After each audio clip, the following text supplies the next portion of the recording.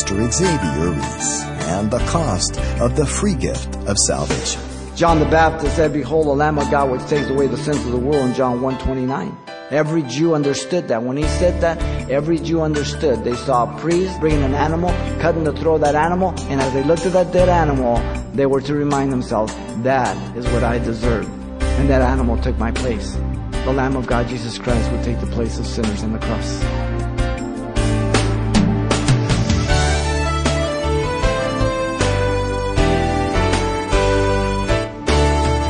Welcome to Simple Truths, the daily half-hour study of God's Word with Xavier Reese, Senior Pastor of Calvary Chapel of Pasadena, California. Inevitably, around this time of year, we often hear the question, why did Jesus have to die on the cross? 1 Peter 3:18 offers the answer by saying, Christ also suffered once for sins, the righteous for the unrighteous, that he might bring us to God.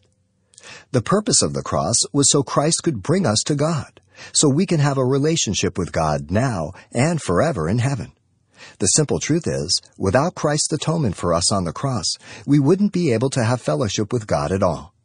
And so today, Pastor Xavier brings us a threefold message for the meaning of both the cross and resurrection. Let's listen. As you know, there were two men who were crucified with Jesus Christ, one on the left and the other one on the right.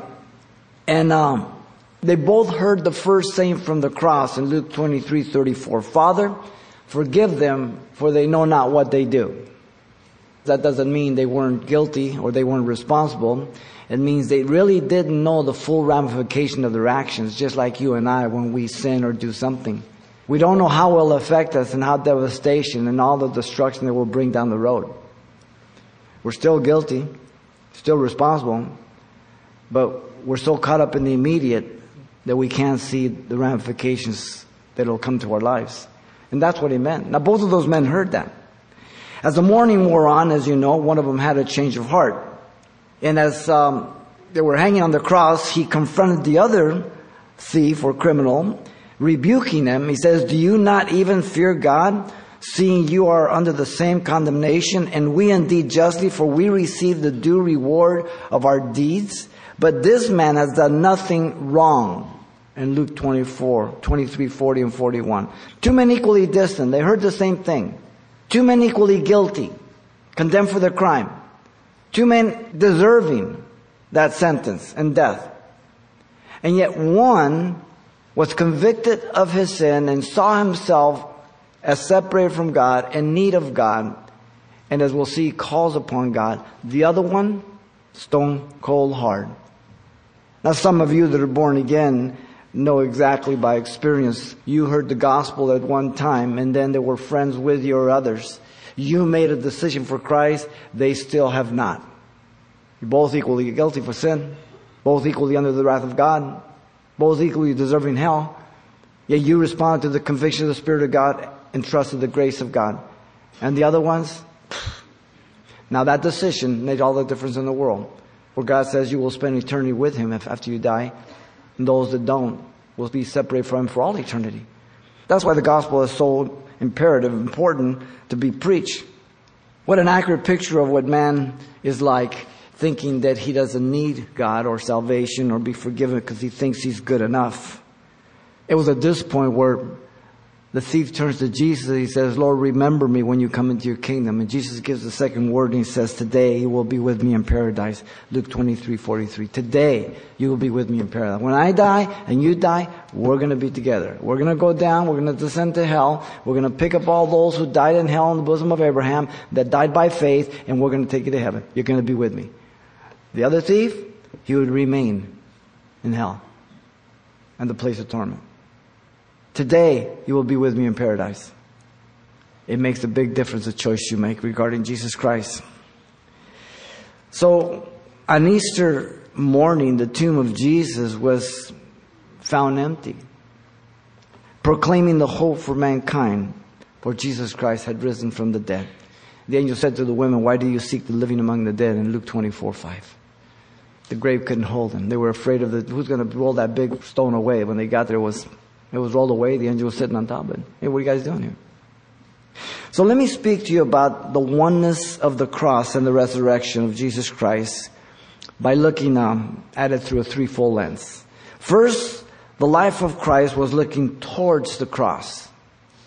Secondly, the cross of Christ was looking towards the resurrection. And thirdly, the resurrection of Christ was looking towards the forgiveness of sinners. There was a beginning point that had to take place. There was a goal. Let's begin with the life of Christ was looking towards the cross. As you know, Jesus was God who became incarnate, who became man. John 1:1 says, in the beginning was the Word was with God, and God was the Word. And the Word became flesh, and we beheld His glory as the only begotten of the Father, full of grace and truth. From the beginning, He was eternal. He was God. He was with the Father in sweet fellowship. But He abandoned that fellowship to become man. He became flesh. He abdicated His throne. He abdicated His glory, never His deity. So when He came, He became man, but He was still God. When He left, He was still God, and He's still God today. You can't be more than God, but you can be less than God. He became man. One just like us. Jesus was the promised Messiah, as you know, who had come according to the prophetic eternal schedule. God is in the throne, and He's ruling, and He knows all that's going on in the world, all through the generations. He knew about World War I, World War II, Korea. He knows about all the terrorism today. He knows about all where we're going, everything. But God's not responsible for the evil that goes on in the world. Okay? The evil in the world we see is because of man, you and I. We're fallen. We're evil. Now God's aware of everything on. When Adam fell, evil came into the world. And so what goes on right now is the result of man's desire for power. He's greedy. Somebody always wants a bigger piece of the pie. Jesus came according to God's schedule. In Genesis 3:15, He says the seed of the woman. The seed of the woman meant virgin birth. Because a woman doesn't have any seed. She has the egg. The man provides the seed. So there you have the first proclamation that one day God would send a son, and He would be conceived by the Spirit of God, as Matthew 1:23 says. He told Mary, and He would be the promised Messiah to redeem mankind. The promise was given to Abraham in Genesis 12:3. He says, in you shall all the families of the earth be blessed. Not just Gentile, not just Jew, but both. The Gentiles were always included, but the schedule was a little different. The first 2,000 years, it was through Israel. Gentiles could proselyte in. Then through the 400 years of silence, then you have Jesus Christ coming. Now you have Jew, Gentile, one in Christ Jesus. So the Gentiles were always included. It was just a matter of God's scheduling time. He is the Shiloh that was to come, Messiah, in Genesis 49:10. He's the kinsman redeemer, the Goel that is spoken about in Numbers and Leviticus, who had the right to redeem a brother or sister or relative out of bondage or regain property, redeem it back, as Ruth and Boaz. He is the seed of David that was promised to him in 2 Samuel 7:12 through 17. Short-term wise, there was the promise of Solomon his son, and long-term wise, the Messiah Jesus Christ through the line of David. That's why the genealogy in Matthew, and then in Luke. You have an ascension, you have a descension, one through Nathan, one through Solomon, all coming as the promised seed. He was a child born, a son given, as Isaiah 9:6 says. God's gift to us. He was the one who would be wounded for our transgressions and bruised for our iniquities, Isaiah 53:5 says. He was the King of the Jews that rode in the triumphal entry in Zechariah 9:9 and Matthew 21. Riding on the colt of a donkey.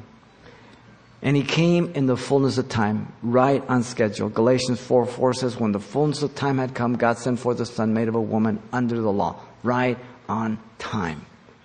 He's never late. He's right on time. Now sometimes we get in trouble and we're all pressured and everything, so we think that God's late. But He's not. He's never missed an appointment. Jesus was born to die on the cross. You and I are born into this world. Eventually we'll die. But He purposely was born to die for you and for me.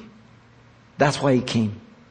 Simon the priest, who was waiting for the consolation of Israel, declared to Mary when she dedicated Jesus in Luke 2:34 through 35. Listen to what he says. Behold, this child is destined for the fall and rising of many in Israel, and for a sign which will be spoken against. Yes, a sword will pierce through your own souls, also speaking to Mary, that the thoughts of many hearts will be revealed. He was prophesying that he was the Messiah in verification, but that he was born to die, and her heart would be broken, realizing all that was going to happen to her son, though he was God. Her son. John the Baptist said, "Behold, the Lamb of God which takes away the sins of the world," in John 1:29. Every Jew understood that. When he said that, when he pointed to the disciples to Jesus Christ and said that, every Jew understood. They saw a priest, they saw a cord, they saw a person coming in, bringing an animal, they saw him tying him up to a pole, they saw that person taking a knife, cutting the throat of that animal, blood going up, the animal hitting the ground, and as they looked at that dead animal, they were to remind themselves, that is what I deserved. And that animal took my place. The Lamb of God, Jesus Christ, would take the place of sinners on the cross. Caiaphas, the high priest, if you remember, prophesied in John 11:49 through 51. And he said, one of them, Caiaphas, being high priest that year, said to them, "You know nothing of all, nor do you consider that it is expedient for us that one man should die for the people, and not that the whole nation should perish. Now this he did not say on his own authority, but being high priest that year, he prophesied that Jesus would die for the nation." So stop and think about it. This man Caiaphas, he's one of the most hypocritical, evil religious rulers. And yet God used him to prophesy a truth, a prophecy about the death of Jesus Christ, that he would die rather than the nation perish. God speaks to anybody he wants. And when that revelation comes forth, in whichever way he does that, it's absolute truth. Sometimes they understood it if they were prophets, sometimes they did not. But either way, it's a proclamation that's registered within the scriptures to let you know that it is God's word and God cannot lie, and therefore it will come to pass. Now, whatever the prophecy may be, if it regards evil, God doesn't force the person to do the evil. God only declares that the evil will be done because he knows what every person will do. Because if God forced a person to do the evil he prophesied about, then God would be responsible for the evil, and he couldn't hold a person responsible for the wrong they did, right? I mean, you're going walking down the street with your son, you pick up a rock and you throw it through a window, and then the person comes out and say, "He did it." No. You're responsible. Or you tell your son to do it, and then you would be responsible. You couldn't blame him. So God knows all the evil that will go on. God knows everything that people will say and do and how they'll respond. So he can tell us things before they happen, so when they happen, you know it's God. That's what prophecy is. It's not looking at the crystal ball and hopefully come true. God knows it. But he's not responsible for your evil or for mine. We are responsible for that. And yet his love for us is so immense in spite of that. Stop and think, how merciful would you be to yourself if you were God? How many times would you forgive you? We're in bad shape. Listen to the love of God. Luther called John 3:16 the heart of the Bible, the gospel in miniature. It's so simple, a child can understand it, he says, yet it is condensed the deep and marvelous truths of redemption into these few pungent words. Listen carefully, John 3:16.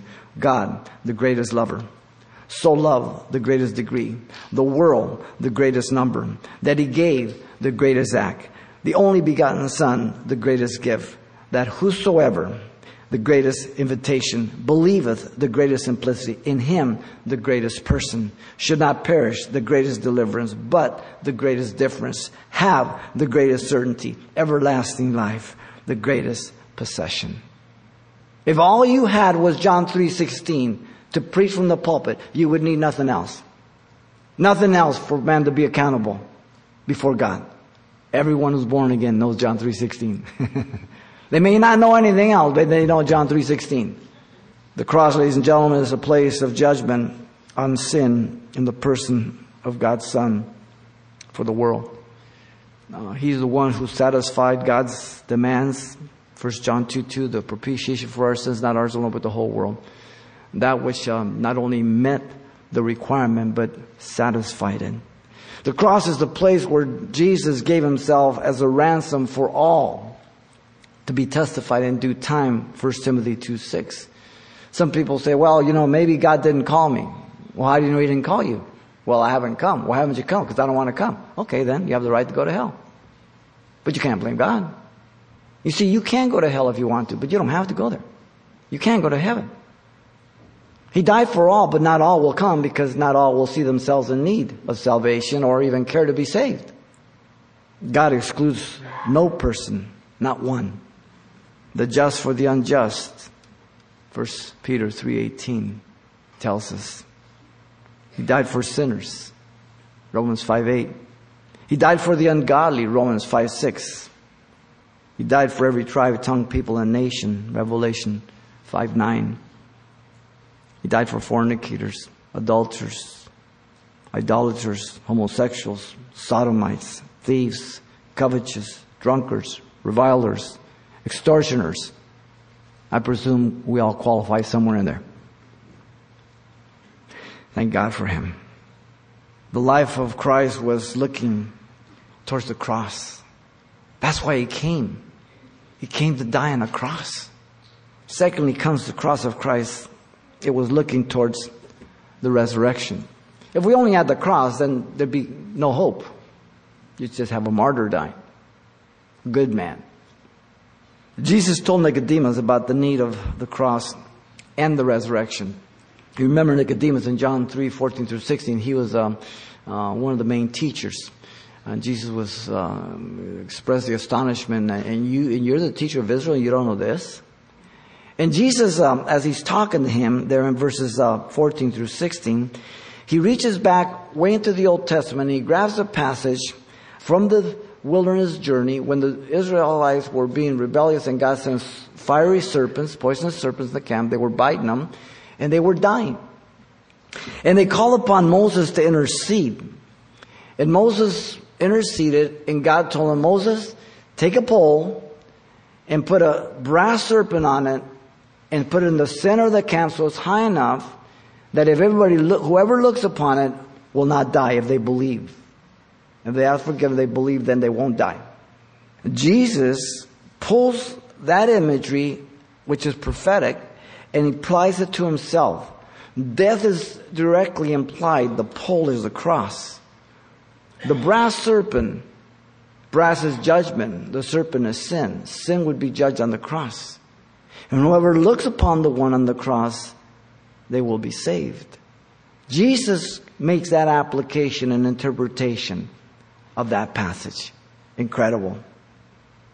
So he shows exactly the only way for man to have any hope. He declared the all-encompassing benefit of the cross, that whoever believes in him should not perish, but have everlasting life. You see, physical death is just temporal. When you die physically, you don't cease to exist. There's life after death. Now, whether you believe it or not, it doesn't make any difference. It's a fact. One person told me one time, I can't even imagine myself living forever. What am I going to do? Well, God's not asking if you want to live forever. God's just asking you, where do you want to live forever? Heaven or hell? You're going to live forever. Jesus told his disciples the oneness of his death and resurrection over and over and over again, but they didn't hear nothing.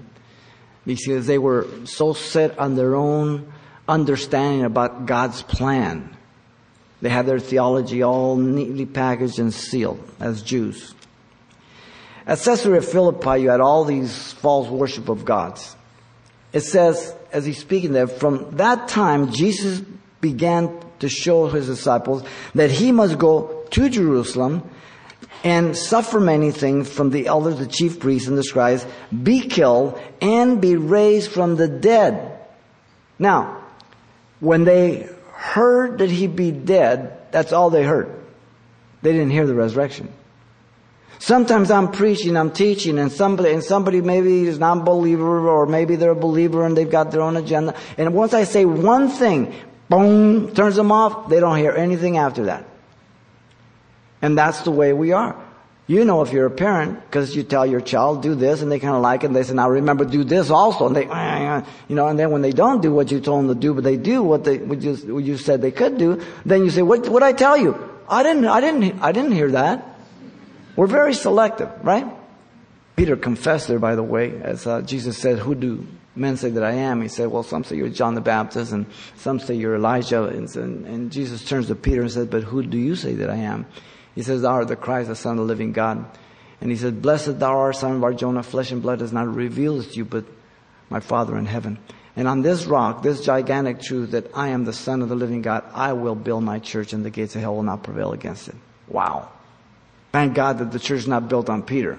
We'd be dead. It's built on Jesus Christ. Once again at Galilee, Matthew 17:22-23, Jesus says, now, while they were staying in Galilee, Jesus said to them, the Son of Man is about to be betrayed into the hands of men, and they will kill him.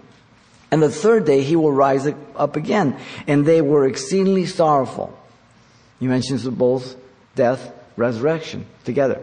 From Caesarea Philippi is 6 months to the cross. He's walking under the shadow of the cross. From that point forward, he never mentions his death without his resurrection. Always together. It says, now Jesus, going up to Jerusalem, took the 12 disciples aside on the road and said to them, behold, we are going up to Jerusalem, and the Son of Man will be betrayed to the chief priests and to the scribes, and they will condemn him to death and deliver him to the Gentiles to be mocked, to be scourged, and to be crucified. And the third day he will rise again. Matthew 20:17-19. There it is again. Prior to his betrayal, in Matthew 26:31-32, he says, when Jesus said to them, all of you will be made to stumble because of me this night. For it is written, I will strike the shepherd, and the sheep of the flock will be scattered. But after this I have been raised, I will go before you into Galilee. Death, resurrection again, all together. They had the message, but they were so set that Jesus was going to go to Jerusalem, and he was going to set up the kingdom and knock off Rome. Because in the Jewish mind, you had the present age, the age to come. They had no room for death. See, a lot of people want to be Christians, but they don't want to go through testings. They just want to believe the gospel that's being preached of health and wealth, right? That God can make me rich. And that I can do anything. Well, that's not the gospel of Jesus Christ. We live in a fallen world. In fact, if you're a Christian, Jesus says, in the world you shall have tribulation, be of good cheer, I have overcome the world. He told the first church when Paul was preaching in Asia Minor, he says, remember, we must enter the kingdom of God through much tribulations. When's the last time you heard an altar call like that? Hey, any of you guys want to enter the kingdom of God with many tribulations? Come on forward. You see, so it's a half a gospel. It's not a true gospel. Jesus in death became the payment for sin, and through the resurrection, the author of eternal life. Due to the fact that Adam sinned in the garden and all of us inherited sin and death through him, Romans 5:12. Wherever there's death, it's because of sin. And wherever there's sin, there's going to be death. One is the result of the other. All fall short of the glory of God, Romans 3:23. Not one of us is able to hit the target 100%. That's the picture of man. But the heart of man, the pride of man says, hey, I don't need God. I'm good enough. And to prove it, you always pick someone worse than you. That way you look better. You're not stupid. But it's due to the fact also because we're all under God's wrath. God is holy. He's so holy, ladies and gentlemen. We're just very fortunate He doesn't barbecue us right on the spot. He's the epitome of holiness. We are the epitome of sin. And He's made this incredible provision that to pass it up is sheer stupidity. But such is the case every generation. But it's also due to the fact that He came to die to be the ransom for many, that Lamb of God, to give that provision to as many as will open their heart to Him. That's the type of God that we serve. Pastor Xavier Reese, and the simple truths of the plan of salvation for this Easter, a free gift to whosoever believes in Him, Christ the Savior. And you can hear this message again if you like online anytime by selecting today's date under the radio tab at CalvaryChapelPasadena.com. But you can also request a CD copy of this important study titled Raised to Insure Forgiveness. As always, they're available for just $4. And make sure you share this helpful insight with your brothers and sisters in the Lord once you're through. The title to ask for once again is Raised to Insure Forgiveness. Or simply mention today's date when you write Simple Truths, 2200 East Colorado Boulevard, Pasadena, California, 91107. Or to make your request by phone, call 800-926-1485. Again, that's 800-926-1485. Or the address once again is Simple Truths, 2200 East Colorado Boulevard, Pasadena, California, 91107. And it's helpful when you mention the call letters of this station when you contact us. And then join us for more Simple Truths with Pastor Xavier Reese, right here next time.